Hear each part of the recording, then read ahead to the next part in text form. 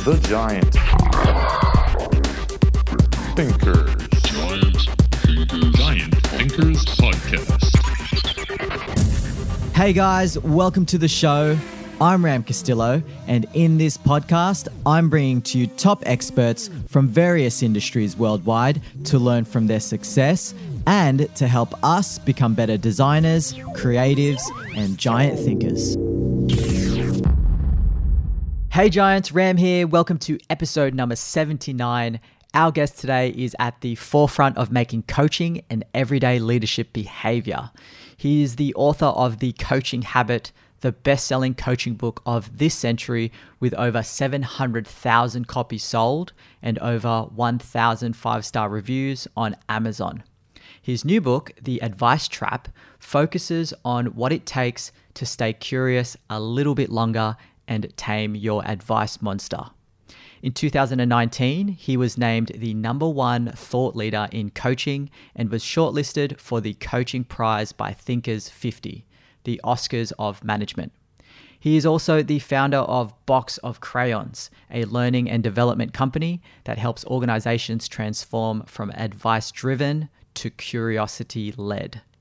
Some of the topics we spoke about include how to shift from advice-driven to curiosity-led, the importance of staying in a state of unknowingness just a little bit longer, how to tame our advice monster, how people can influence their organization's culture, and his recommended what-based questions. There's a bunch that he shares and they are powerful. You'll be able to use them right away. So if you're someone that's interested in being more coach-like and putting curiosity at the heart of how you communicate, behave, and lead with a connectedness to business outcomes and individual growth, then this episode is for you. Now, a quick note from me, if we aren't connected yet on Instagram, I invite you to follow me on my handle, The Giant Thinker, as I share daily posts and stories on helping decision makers, business owners, and leaders get unstuck lightning fast through human-centered design methodologies, creative strategies, and personal experiences. Send me a DM. I would love to hear from you. You can find me on my handle, The Giant Thinker. All right, let's get stuck in. I present to you the highly energetic, compelling, and hyper-practical Michael Bungay Stanier. Michael Bungay Stanier, welcome to the Giant Thinkers Podcast. I'm thrilled to have you on, my friend. How are you? I'm happy to be here. And you know what? What's really lovely is hearing somebody pronounce Stanier as an Australian does. Because normally I'm introduced by people in Europe or North America and they kind of slightly don't get the Stanier quite right. And even though I say my formal intro I give people, I say, make it sound like you're an Australian, smear it out a little bit. They don't really get it. So to hear you go, Michael Bungay Stanier, I'm like, that's exactly how I say it as well. So thank you. I'm happy to be here. Oh, awesome. Yeah, it's the lazy R, right? Yeah, it's exactly. Dragging that out. Very cool. So to those listening, I was just sharing to Mr. Stanier off air. Actually, Bungay Stanier. I've got this double-barreled surname with an invisible hyphen. When I got married, my wife and I combined our names in an act of non-human-centered, human-centered yet non-human-centered design. Human-centered because there's a commitment to my wife. Non-human-centered is that it just makes my name tricky for lots of people. So Bungay Stanier is my actual surname for what it's worth. I love it. Mr. Bungay Stanier. For those that are unfamiliar, or they should be familiar with you now after making sure we've got your name right, at least.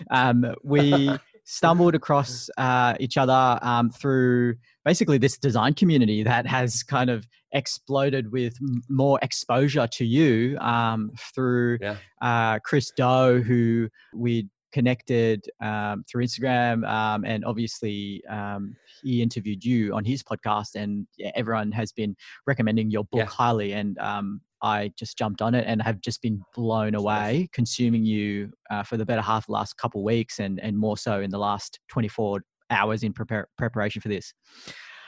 So first off, Michael, I have an icebreaker question for you. All right. Do not be afraid. I'm not too afraid. If this is the scariest my day gets, it's a pretty good day, quite frankly. You've been described by audiences as like Simon Sinek, but funnier. You've had almost 1,700 Amazon reviews on your 2016 book, The Coaching Habit. And most impressive of all is this endorsement quote by Brené Brown, the Brené Brown. If you would allow me, I'd love to just read a snippet. Sure. Because I do have a question to follow. And Brené wrote, "Coaching is an art and it's far easier said than done. It takes courage to ask a question rather than offer up advice, provide an answer, or unleash a solution. Giving another person the opportunity to find their own way, make their own mistakes, and create their own wisdom is both brave and vulnerable." In this practical and inspiring book, Michael shares 7 transformative questions that can make a difference in how we lead and support, and he guides us through the tricky part, how to take this new information and turn it into habits and a daily practice. So how on earth did you connect and meet the wonderful Brené Brown?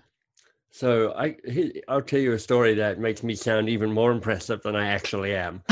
At one stage, Brené rang me up to ask for advice on how to do a better job public speaking. And clearly, I gave her advice and she followed none of it, which is why she's gone from strength to strength. But I had just, I ran a podcast for many years called the Great Work Podcast, which was actually slightly before podcasting was a thing. When it started, we didn't even call it a podcast because it didn't have that language. And I just had found her first book and really enjoyed it. So I had her as a guest on the podcast. So I just got a slight connection with her before she became mega famous. And in fact, in her second book, she asked me to blurb it. So I'm one of the 5 people blurbing a Brené Brown book and we had just stayed connected and we're out of touch now, unfortunately, because I would love her to, I'd love to hang out with her and be in touch, but she's kind of moved into several stratospheres above and beyond where I'm at the moment. But yeah, it's, there's something really powerful, Ram, in this world around, that idea of weak ties, which is you've got your close group of people who you hang out with and who you know and you connect with, and you've got that strength. But actually, often progress in the world, whether it's finding a job or kind of reaching out to other people, comes from your weak ties, people you know a little bit, but you've got some connection with them, but you don't really connect with them well. And Brené Brown is a weak tie of mine. I just had happened to get in early enough when she wasn't quite as mega star as she is right now. Well, mate, impressive nonetheless. Thank you. I was just blown away as I was doing research about you with firstly, I was blown away that I hadn't stumbled on you sooner, and then bang, comes that quote as I read. Well, but this as well. I mean, as you've built this podcast up and you've got, you send me a list of some of the guests you've had and they're fantastic. I mean, it's a really fabulous list. And I'm just guessing here, but my guess is partly what you do is you go, who would I love to have on? Who would be cool? Who feels a little bit of a stretch? How do I find a way of getting to them? And sometimes it's like, well, I know somebody who knows Kelly Slater. But sometimes it's like, I just want Kelly Slater, so I'm just going to write to him and pitch. And half the time you hear nothing back, and 30% of the time you hear, sorry, who the hell are you? And no. And 20% of the time somebody goes, yeah, sure. And you're like, oh, fantastic. I mean, the very first book I ever wrote, I rang up, I decided, okay, I need to have somebody to blurb my book. And I just come across a productivity guy called David Allen. He wrote Getting Things Done. He's really huge in the kind of, 15 years ago, 25 years ago, he was the definitive productivity guy.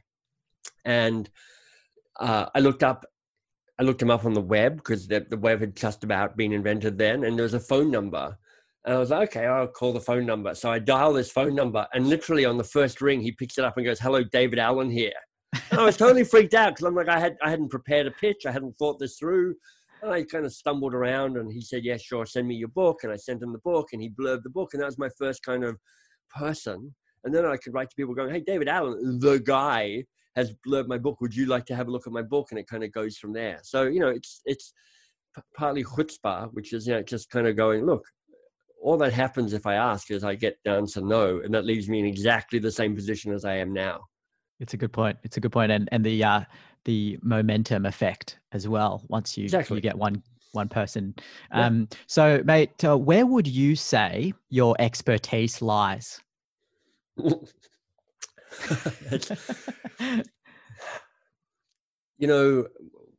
such an interesting question. I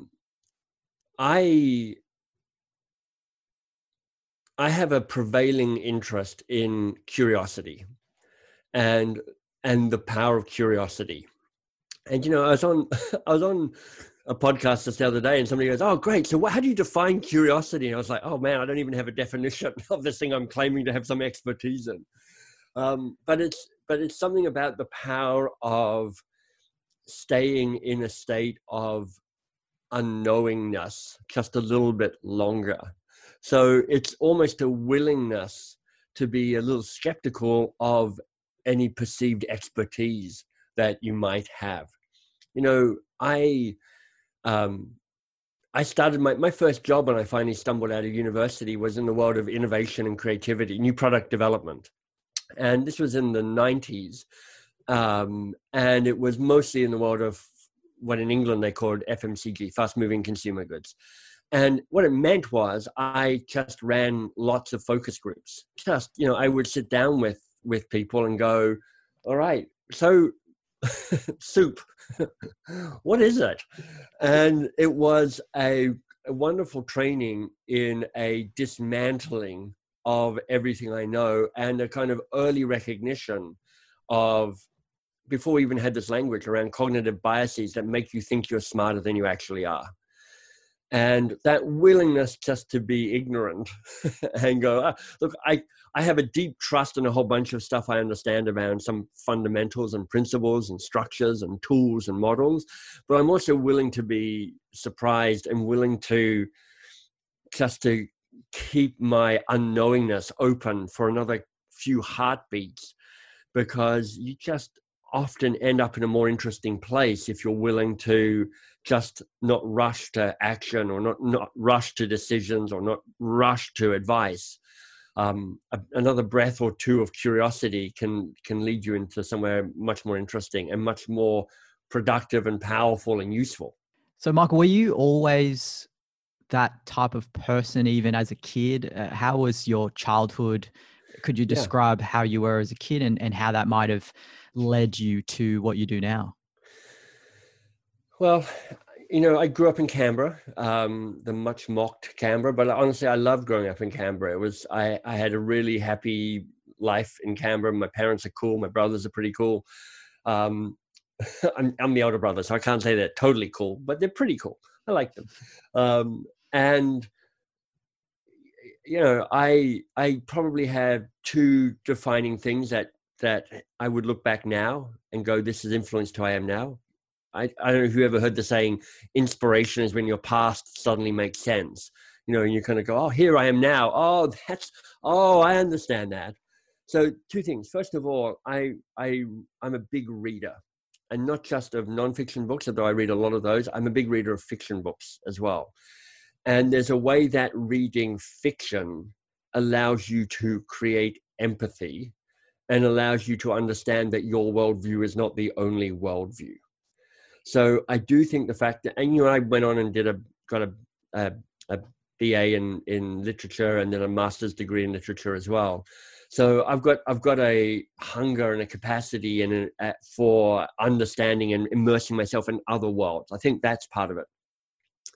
And then, man, the other thing that happened was when I was a teenager and hanging out with all my angst-filled teenage friends, and I was angst-filled myself, of course, I would find myself having, we used to call them D&Ms, deep and meaningful conversations,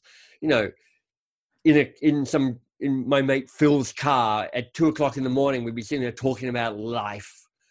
And I just found myself being the person who would be listening most of the time. And also asking myself, what am I doing here? Is this listening useful or is it not? Am I helping or am I hindering, or am I just kind of not doing much at all? And it prompted me to, when I was in my late teens, join a Lifeline, which was in Canberra anyway. It's a youth crisis counseling telephone hotline. So, youth suicide hotline. And it's where I did my first training around a slightly more structured and rigorous approach to what does it mean to be curious? What does it mean to understand that whatever's showing up on the surface is probably not the thing. It's probably just the first thing. And the ability to ask a question and stay present to the answer allows you to drop down to somewhere that's just a little bit more interesting. And I think that also was a combination of empathy through reading and a willingness to imagine other worlds, and a discipline to stay curious a little bit longer and seeing the power of that has really been this kind of dual DNA, the DNA spiral that's helped bring me to where I am now.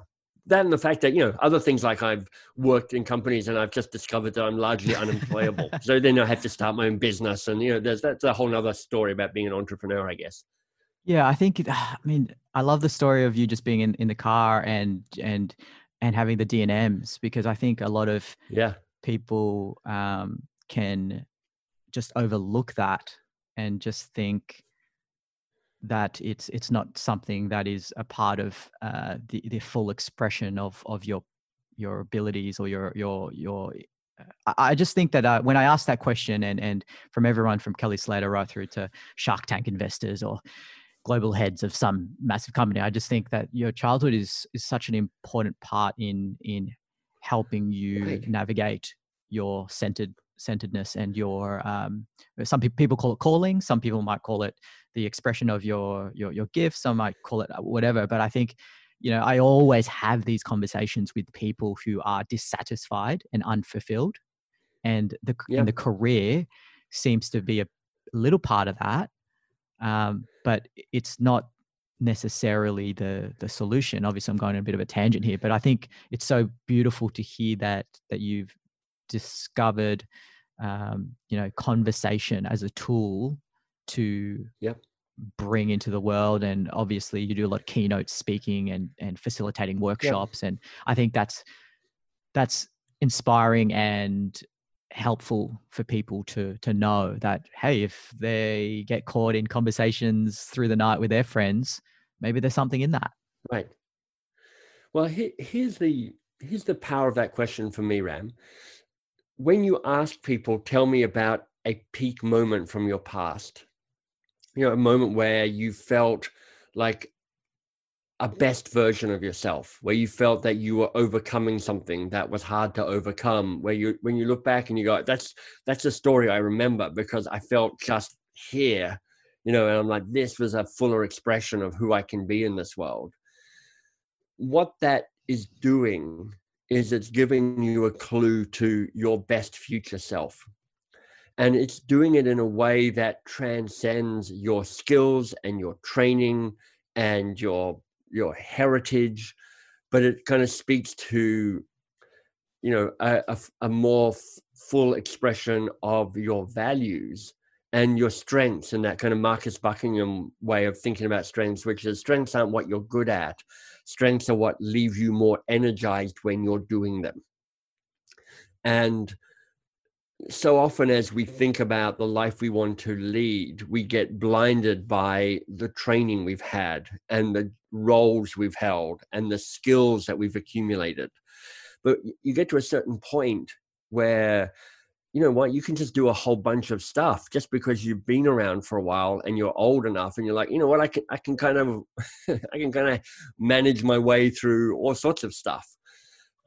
But when you point to a moment in the past going, tell me about a peak moment, and both of those moments that you asked me about, I go to really specific moments where I'm reading Lord of the Rings. It's 4:00 in the morning. I've been reading Lord of the Rings for 15 hours unbroken. And I'm just in this world.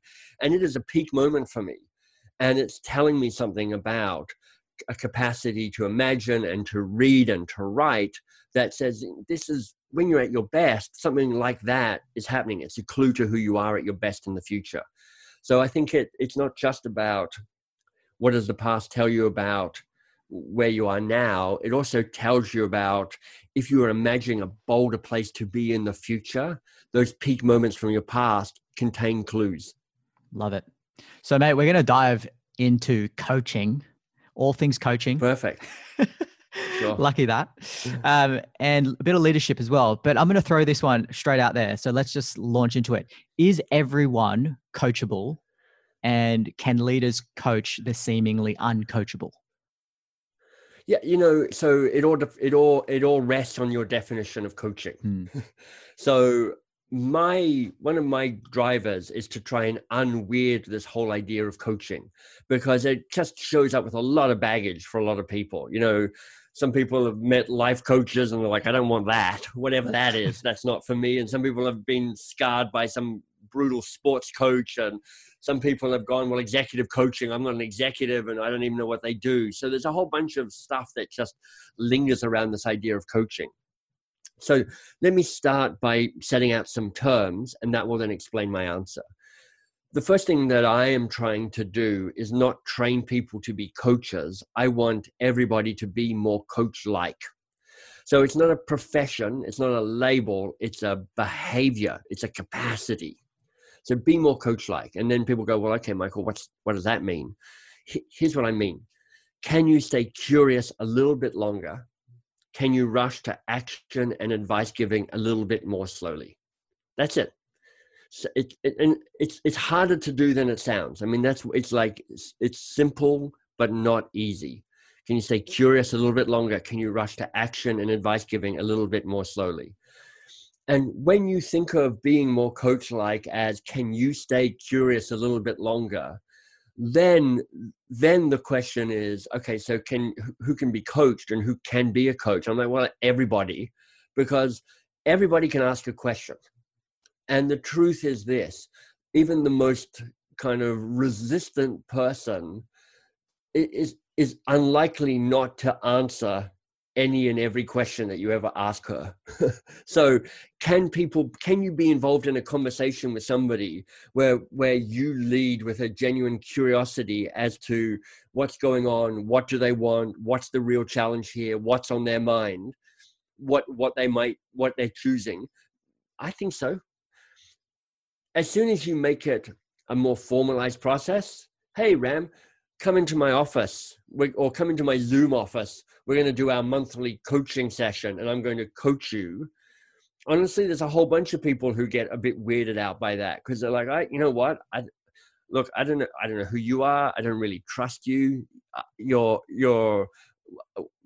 normally have an okay enough working relationship, but once a month you have to coach me. What are we trying to do with that? What does that even mean? And when there's this kind of weirdness about what is coaching, how is the power working, what's this relationship like, what's the level of trust and resilience in the relationship, that becomes trickier around coaching. And, of course, in our organizational life, there's that bell curve of people, and you've got some people who you're like, oh, you're awesome to work with. You're driven, you're confident, you take responsibility, you take accountability, you have that kind of founder mindset, which is like you think like you own the business. You have a degree of sovereignty, which is a willingness to take responsibility.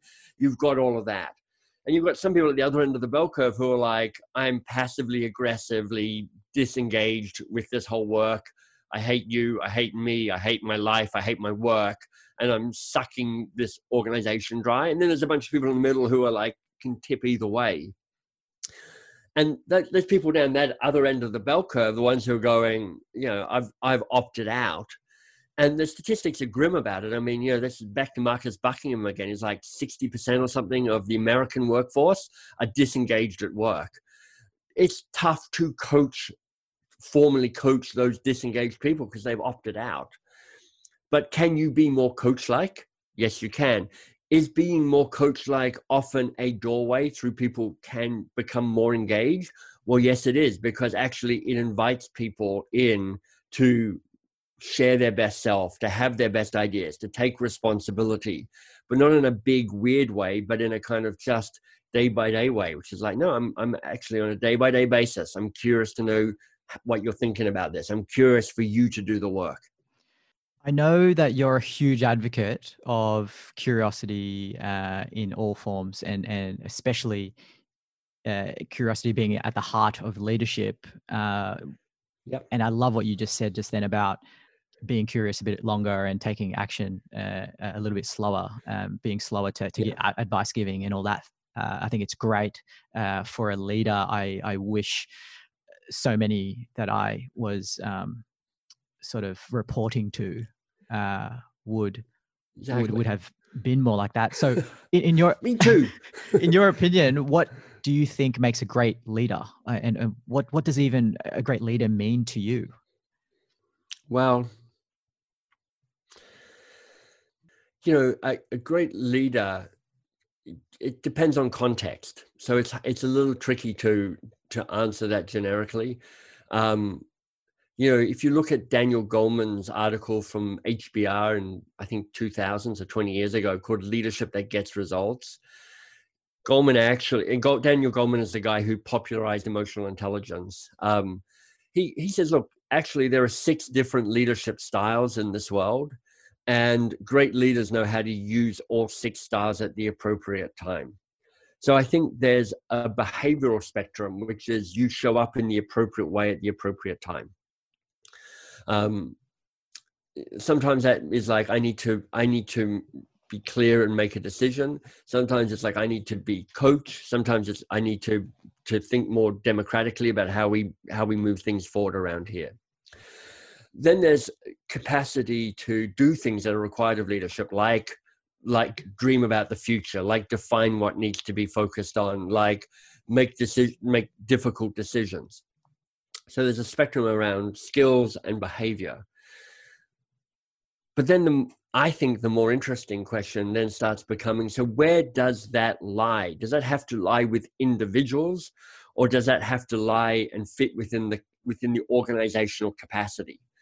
Because there's this new world being born at the moment where we try and step away from the classic hierarchy of organizational life. It's, the big boss, the middle boss, the junior boss, the frontline people. And there's this kind of hierarchy about, well, I tell you what to do, and then you tell me what to do, and then I tell them what to do.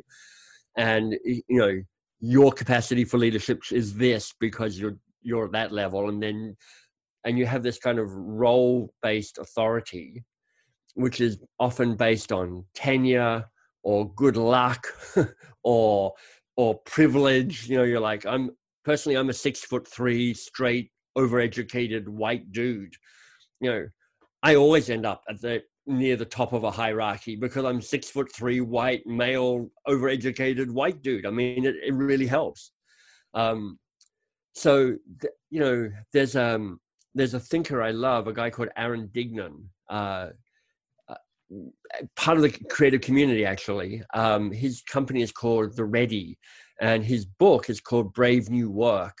And it really says, it's got two like twin stars at the heart of this book. The first is, how do you build a people positive culture? One that doesn't forget that humans are the essence of your organization.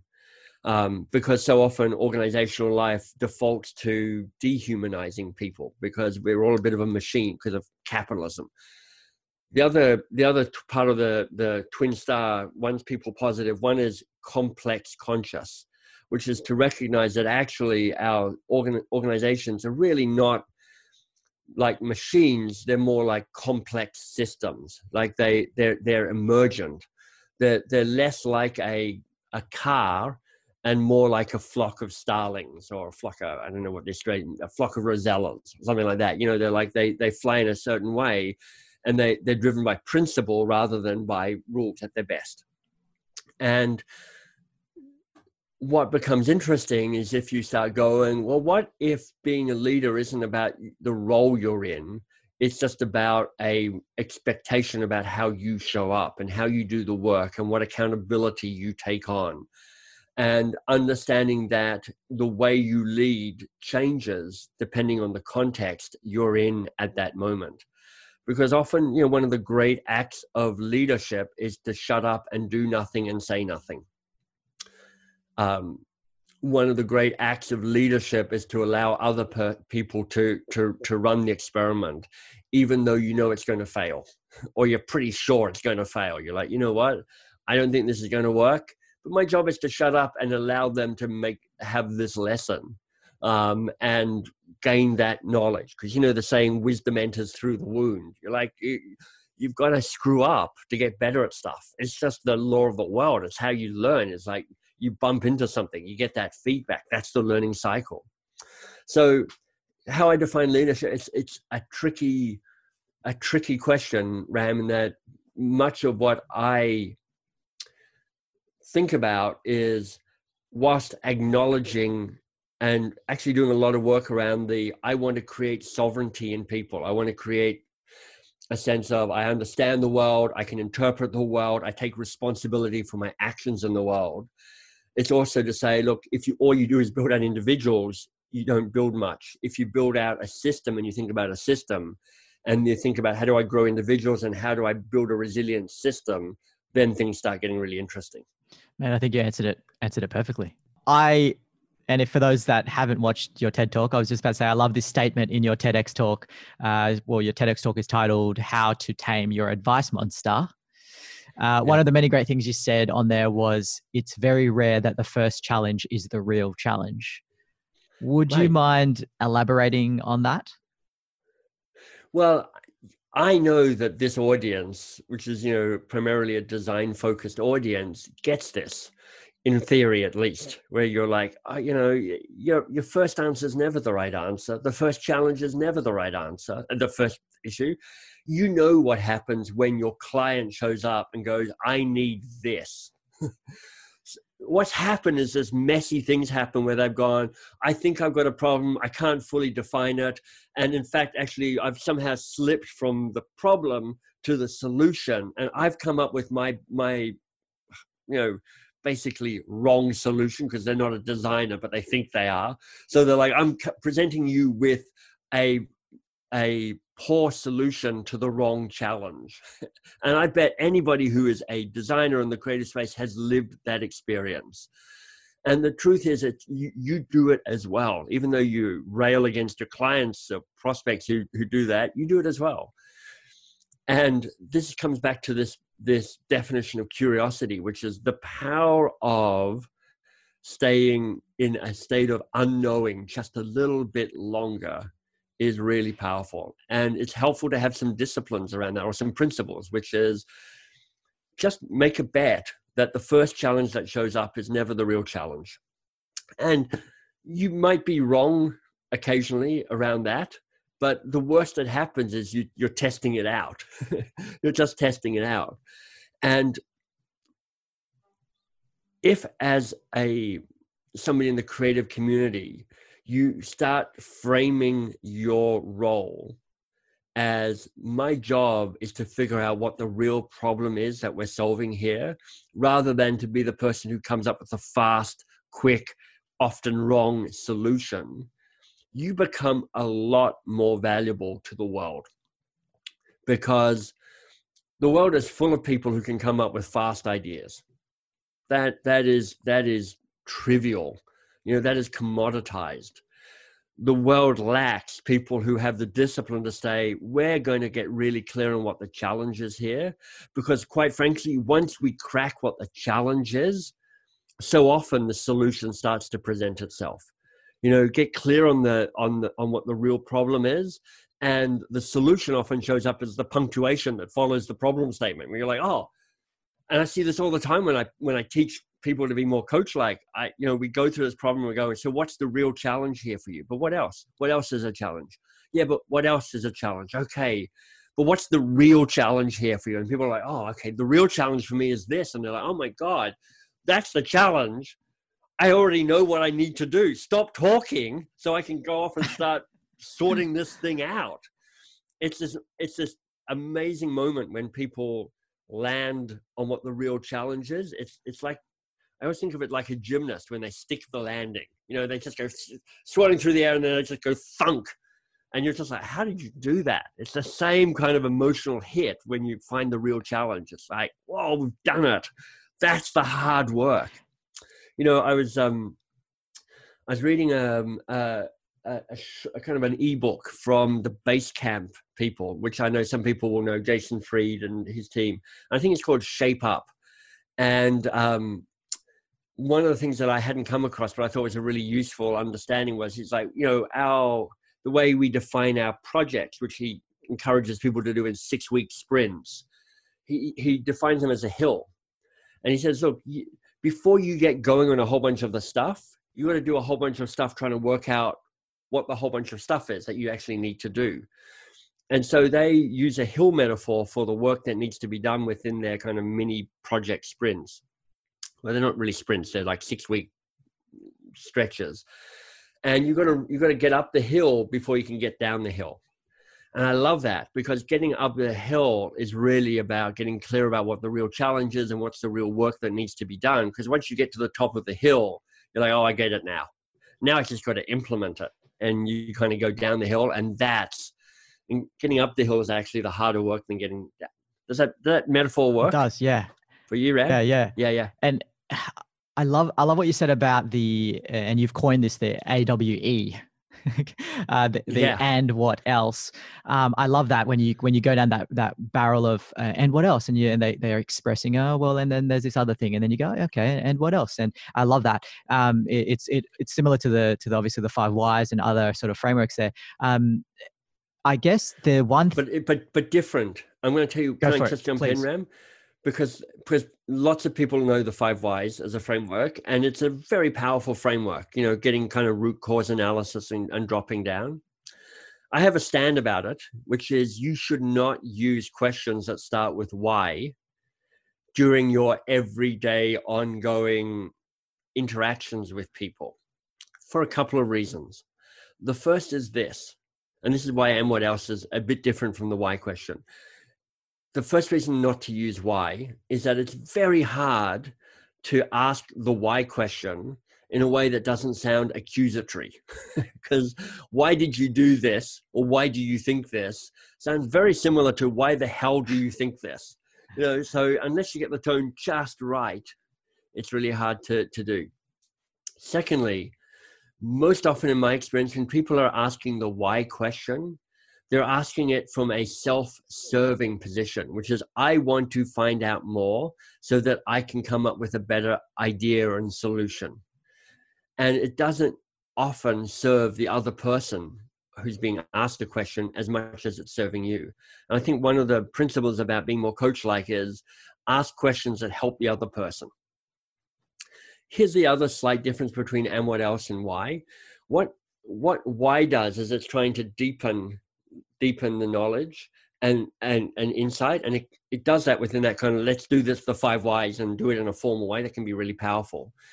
I think of and what else is often it's about extending the space of curiosity. I ask any question, so what do you want? Right. What else do you want? Right. What else do you want? And it's just allowing the what you want question to go horizontally longer. And then when I go, but what do you really want? That's when it drops down to the next level. So there is a way that it goes through this foking, but it's like, go across, go deep, go across, go deep, go across, go deep. This is fantastic. Let's continue down that type of example. Okay, so real world, current and super relevant example. Many individuals and solopreneurs to freelancers, right through to small business owners and large business owners, they're planning and in preparation mode. And we're recording this tail end of May 2020. In many ways, pandemic proofing and mitigating risk. Of requiring physical touch points in their product and their service delivery. What are some questions you would ask a person who is overwhelmed with all the digital options available to expand their business offering? I have 3 questions. none of which might be useful. But let me offer up the three questions, and people then can pick and choose. The first I would say is this: what do you know to be true? In a time of anxiety and stress, our brain, particularly our little amygdala brain, the lizard brain right on the top of your brainstem back there, it just craves certainty. I mean, it always craves certainty. It's not the whole point of this little lizard brain is certainty. That's it. Because it goes, look, my job is to keep you alive. I know when things are certain, I'm more likely to keep you alive. So I'm just all about certainty. It doesn't even understand crisis. It's just constantly going, I need certainty. But we become more aware of that on a kind of conscious level in a time of stress. It's like, oh my God, I don't know what's happening with the economy. I don't know what's happening with my business. I don't know what's happening with my clients. I don't know what's happening with my health. I don't know what's happening with my family or with the there's a whole bunch of uncertainty that is there. What we often do then is we collapse our interpretation of the world into the truth, because it really sounds and feels like the truth. When we're like, this is what I think is true. This is my belief. This is my interpretation. This is my judgment. These are my opinions. Your opinions sound like the truth to you. So there's a great discipline to go, what do I know to be true? And there's two places to look, internally and externally. Externally, what you will typically find is there's far fewer data than you might imagine. But it's worth kind of going, what's fact and what's my interpretation of the fact? And once you start just focusing on the fact, it's just a very grounding experience going, oh, you know what? I made up a whole bunch of stuff. And those judgments are probably might well be helpful, some of them anyway, but figure out what I know to be true. And you want to know about what's true out there. And you want to know what's true for you. And you'll have some degree of awareness around that. You might be in the moment. I know what's true about me is I'm feeling really optimistic right now, or I'm feeling really pessimistic right now. I know that I'm good in a crisis. I know that I work best when I'm in a small, flexible team, not a big corporate hierarchy. I mean, it'll be different for everybody, but there's some truth about what's true for you. So I think that's powerful.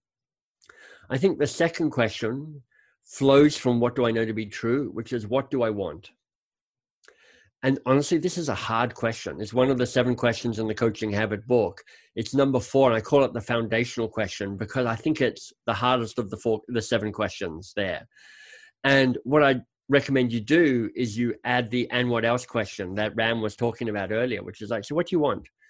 And what else do you want? And what else do you want? So what do you really want? It is one of the great acts of showing up as an adult in your life to know what you want and to push a little further around this can be really powerful. So then you go, what do I know to be true? And then what do I want? And then the third question is really, again, from the Coaching Habit book. It's the strategy question.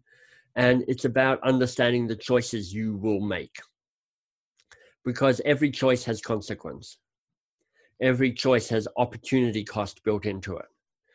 So the strategic question or the strategy question is, what are you going to say yes to? And if you say yes to this, what must you say no to? Because the temptation will be to try and say yes to a whole bunch of stuff. Keep a whole bunch of options open. And I'm not saying that might actually be a great outcome, which, to go back to, what's his name? Good to Great guy. He says, look, part of how you do strategy is you fire bullets and then you fire a cannonball. So you figure out what's going on and find the right target and then you commit to it. But I do think there's something to say we prevaricate where we kind of like, oh, well, I'll try and do a bit of this and a bit of that and a bit of the other. And you kind of half do a whole bunch of stuff. So I think the third question that can be really helpful is, what are you going to say yes to? And for that yes to mean something, to actually have impact, to have shape, you've got to ask, what am I going to say no to? And you've got to say no to some things, which, to be clear, means saying no to some people. you need to figure out who you're going to disappoint, who you're going to let down, who you're going to confuse, who you're going to irritate, because that's what's involved in you saying no to something. So I think those 3 questions are useful orienting questions in this kind of time of uncertainty. They're powerful. What do you know to be true? What do you want? Following that with what else do you want? What else do you want? And the third being, what do I say no to? What do I say yes to? Equally also saying, what am I saying no to in order to do this thing? And then the opportunistic cost, as you mentioned there. Mate, that's so relevant for the times when everyone's so busy and everyone's got a million things that they should do because such and such is doing it, or my competitors are doing it, and everyone's deploying on all these channels. Yeah. I know, you freak out. I mean, there's a lot of freaking out going on because you just don't know. And you're getting all this input from people, just as you're saying, Ram, which is like, oh, they've launched the thingy. Oh, they've invested in the whoever platform. And you're like, I should be doing that as well. And you're like, you've part of it's around, you got to find the signal amongst the noise. I love that. This tails well with this subject matter that I've been thinking a lot about recently, which is around culture and organizational development. And I heard from a podcast called Culture Bites from the guys that do the LSI in Australia. And one of the LSI coaches said his definition of culture is the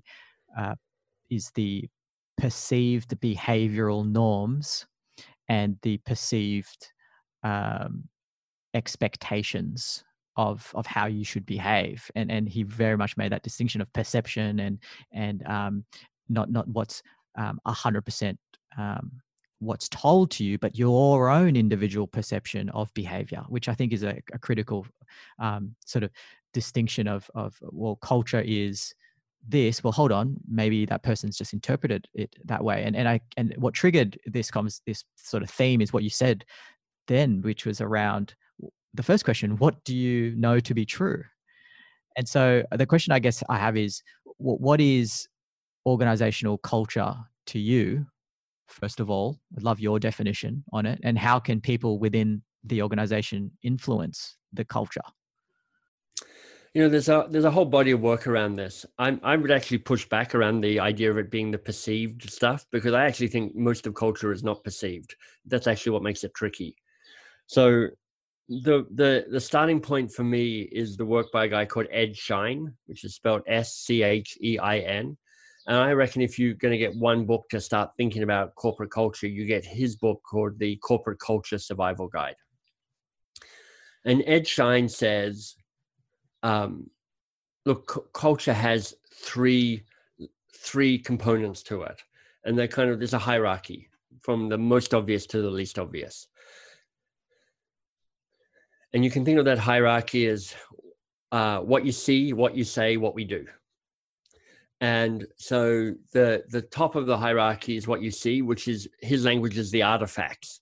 So you look around and you go, all right, so when I come into this agency, this is what I notice. There's these type of cars in the car park. There is a car park. The lobby is done in gold disco glitter with a glitter ball and bean bags. The receptionist is actually an iPad. There's not actually a person there.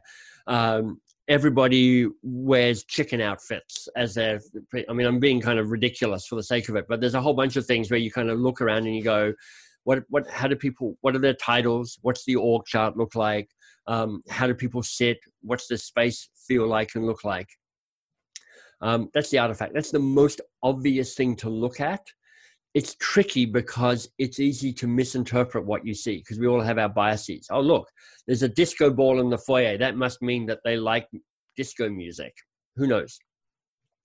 The second level of corporate culture is what people say explicitly about what matters to them. So the classic is the corporate values. Here's what we stand for. Here's our vision. Here's our mission. Here are our values. We have 5 values: integrity, honesty, I don't know, something else.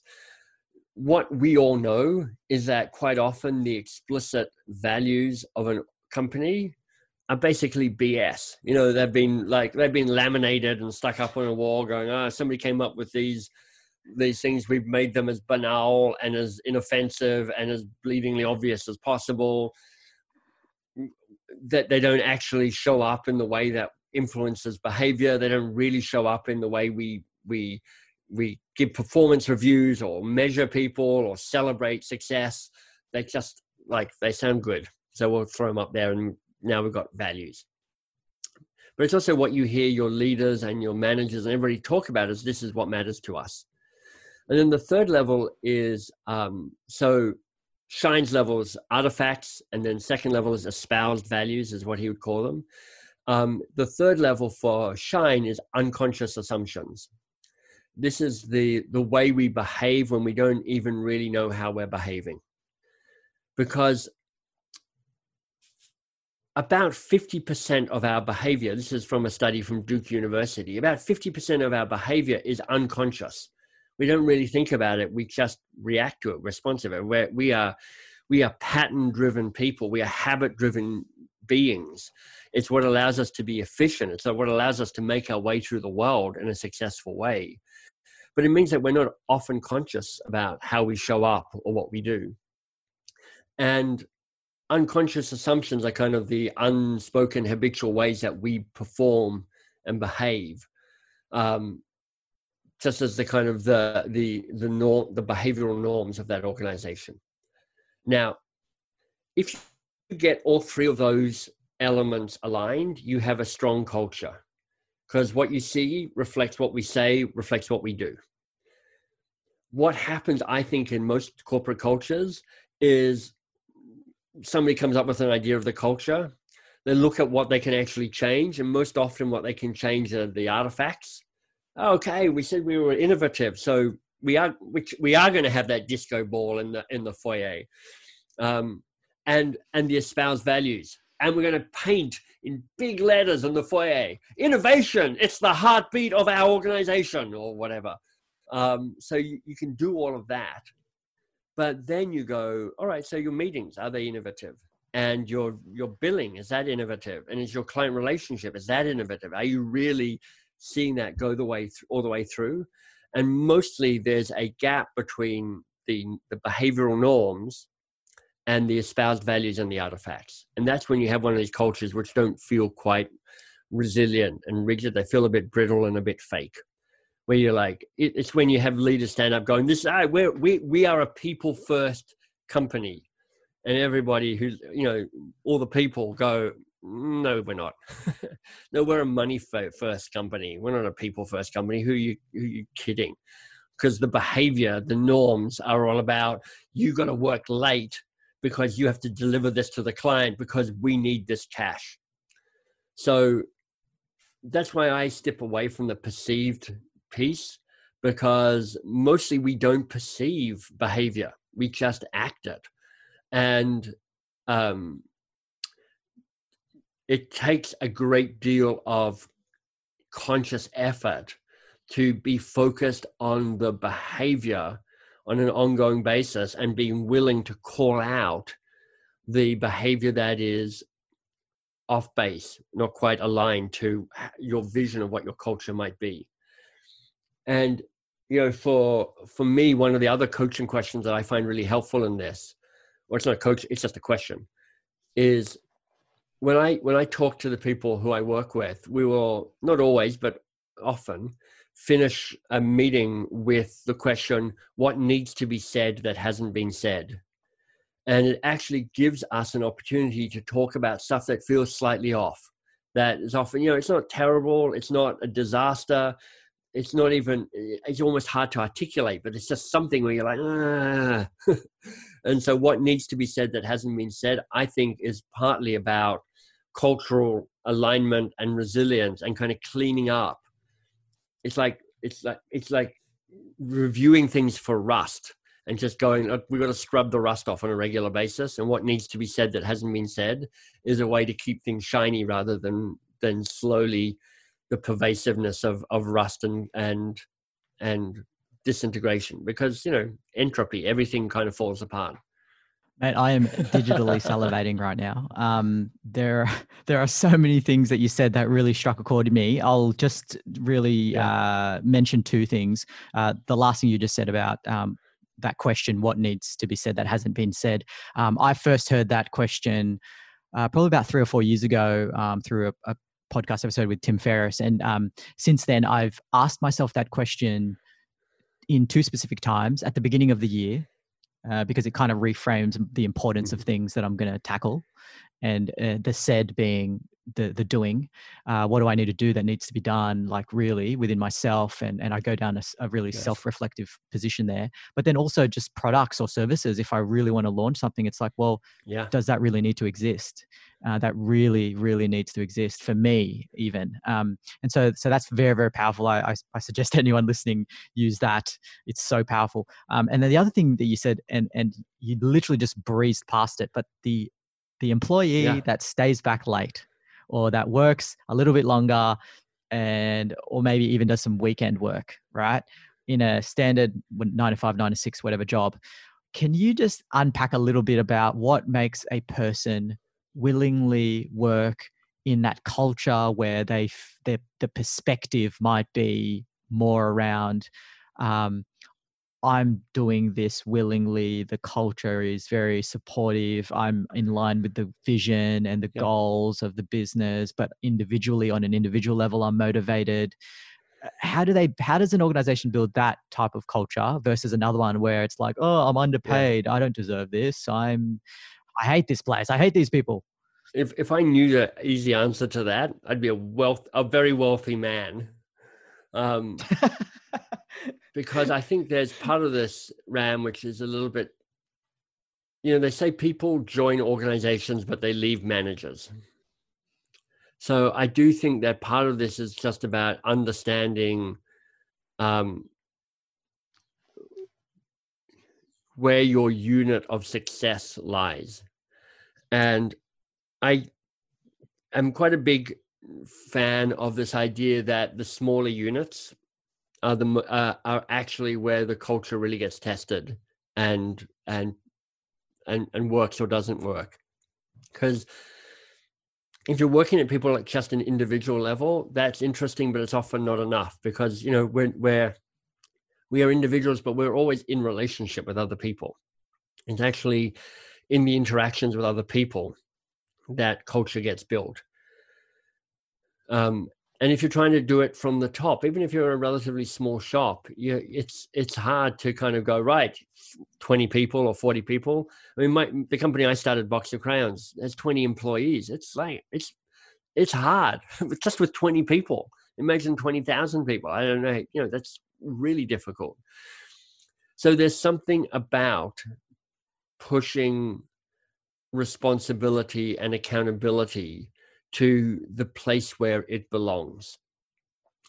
And I don't think there's an easy way of doing this, Ram. I think there's a way of not tolerating the behavior that you don't see. Somebody once told me that one great way of testing the people in your organization is testing whether they should be there or not for you, is if somebody came to you and said, hey, I'm quitting, how hard would you fight to keep them? And it's pretty black and white. You're like, oh my God, we screwed up here. We need person doesn't walk out the door because they add to who we are as an organization.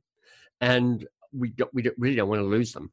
And there are some people where they say, I'm quitting, where you go, you know what? You've been awesome. Thank you. Good luck on the next step of the journey. We're not going to try and find a way of keeping you around there, because, your time is up.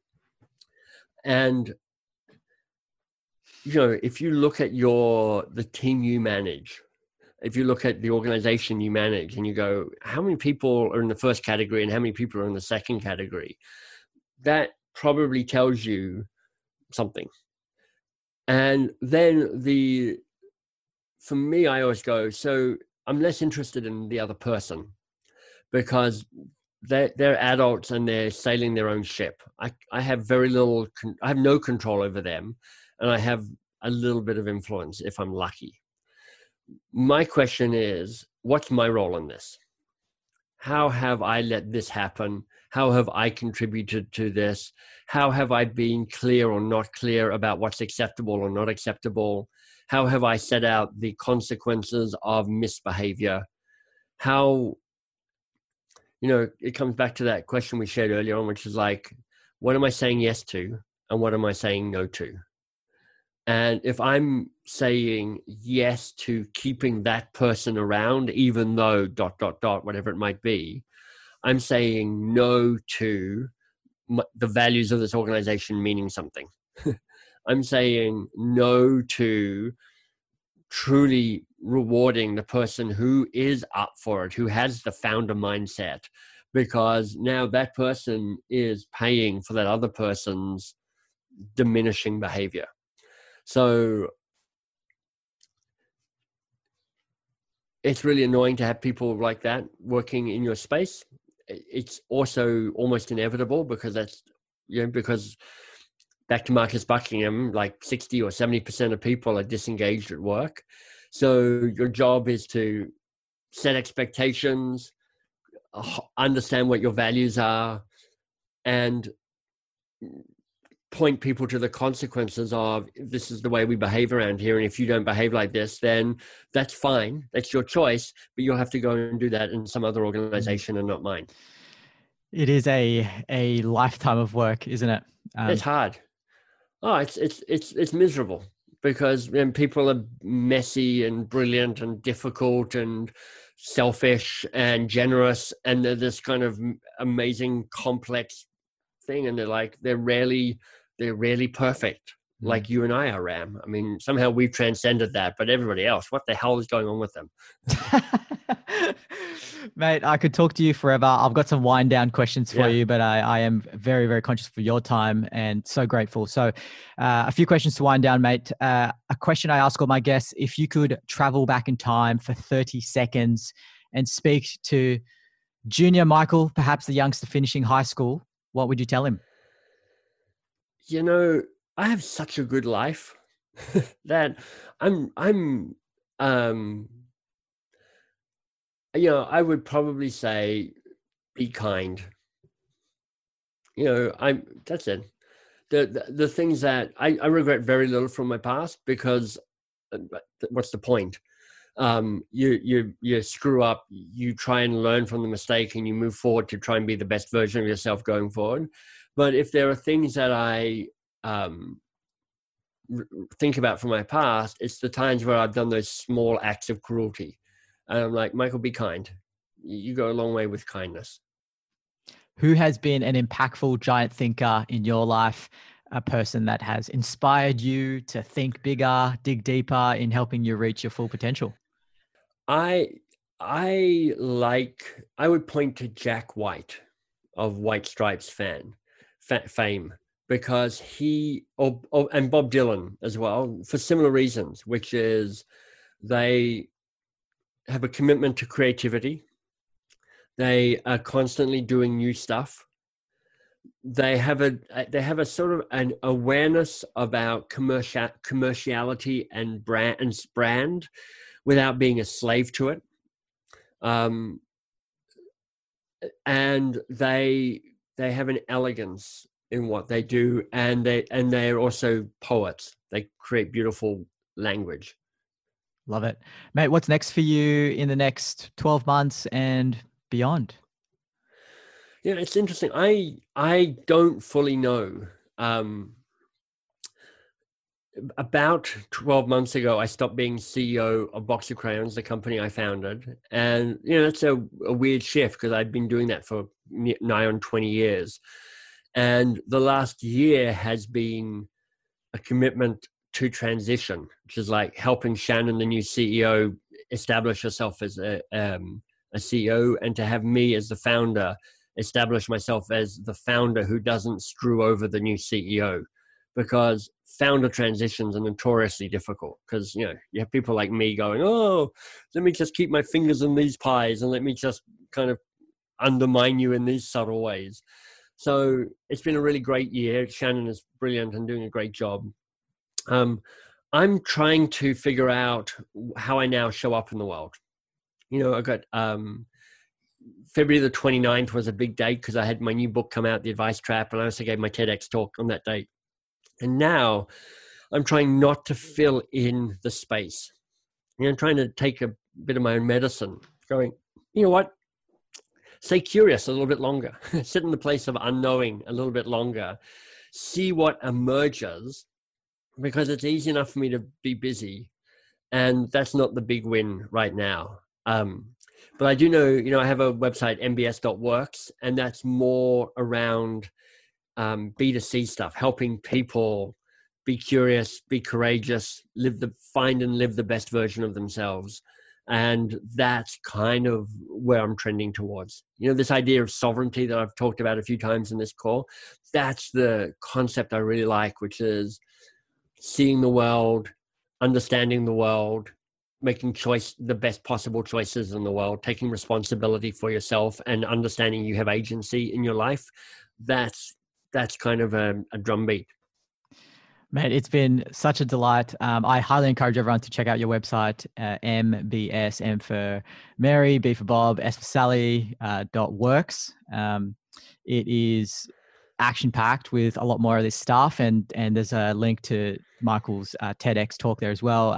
Michael, if listeners want to get in touch with you online, what's the best way? Yeah, so the mbs.works, of course, is the hub, the website, but Instagram and LinkedIn are the two places I play around most. So my Instagram handle is mbs_works. And then on LinkedIn, it's just Michael Bungay Stanier. Perfect. I'll link that up in the post when this goes up. Mate, it has been such a delight. I know it's early there, Toronto time, and late here, Sydney time. So we've flown on that.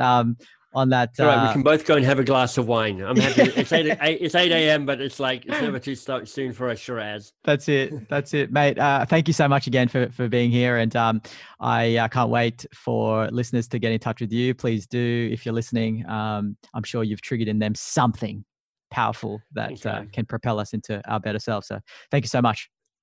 Yeah, my pleasure. I've really enjoyed the conversation. Thank you for listening, dear Giants. I'm so grateful that you've spent this time tuning into this interview with Michael Bungay Stanier. Please send him a hi and hello over on his Instagram. I'm sure he'd love to hear from you. His handle is mbs_works. If you're enjoying these episodes, one massive way that helps keep the show going is leaving an iTunes review. Please head to giantthinkers.com/podcast review. It'll take you to the iTunes page. I read and appreciate every single review and helps get the show in front of more people who may need these stories and insights from our world-class guests.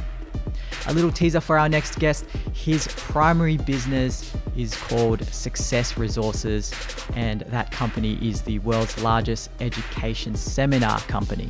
With over $1 billion in sales through his businesses, he is considered an expert in the touring space, having run more than 1,400 events in the last 17 years. Hosting thought leaders such as Tony Robbins, Gary Vaynerchuk, Grant Cardone, Jay Shetty, Robert Kiyosaki of Rich Dad Poor Dad, Sir Richard Branson, and many more. Success Resources have staged and marketed world-class events in the fields of management and leadership, sales and marketing, personal development, and wealth creation to over 10 million participants in regions including Australia, New Zealand, Singapore, Malaysia, Thailand, China, UK, Spain, Germany, South Africa, Italy, India, US, and Canada. Subscribe to the show on your preferred podcast app and you'll be notified on when this goes live very soon. For any questions regarding the podcast or anything at all, the best way to reach me is on my Instagram. Send me a message via my handle, The Giant Thinker. All right, lastly, I'll leave you with a quote that I loved from Michael, who said, "The first answer is never the right answer. Keep your sense of unknowingness a little bit longer."